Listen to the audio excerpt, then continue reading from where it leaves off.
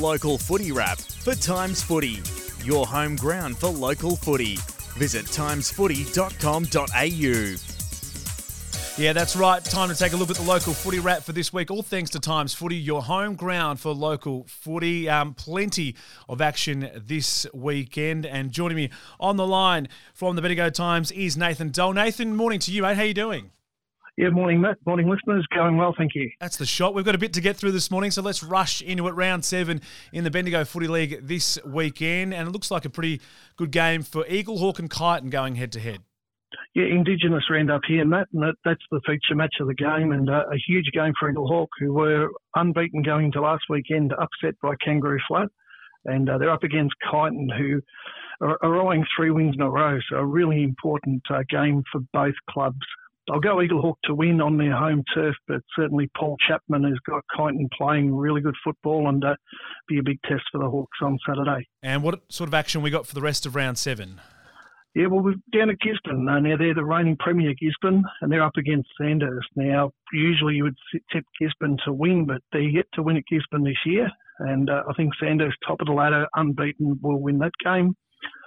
We've got Strathfield Say at home at Tannery Lane. They're up against Kangaroo Flat, and Flat have been on the end of some horrible hidings from Strath over the years, but given the way they were played last week, they'll be confident of an upset.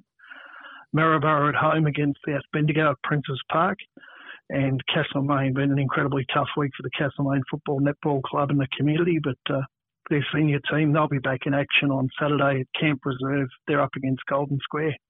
All right, let's take a look at the Heathcote and District Footy League, and round 8 in that league, North Bendigo taking on Heathcote looks like the match of the round. Yeah, it's definitely match of the round status. You've got North unbeaten, top of the ladder, really beaten at home.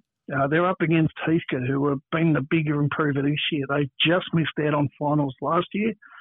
They've only been beaten once, and they've played really well the past 2 weeks, Heathcote. But I think North Bendigo on their home turf will win, but it'll be a really close game. And how does the rest of round 8 look, mate?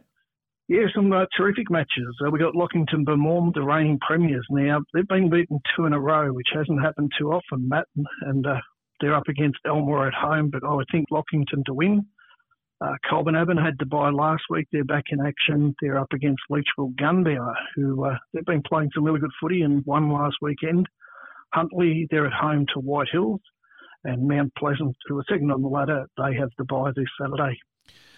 All right, let's take a look at round 9 in the Loddon Valley League. They're halfway through, or pretty much halfway through their season. And Inglewood and Callerville looks like the match of the round for this league. Yeah, it certainly is, Matt. Inglewood, they've been going really well. They're in the top 5 at the moment. They're on the rebound from defeat last week. They're up against Callerville, who only 2 weeks ago were 9-5 and really struggling, but they've won their last 2, and they're not far behind Bridgewater in 5th spot. So a really important game for both clubs.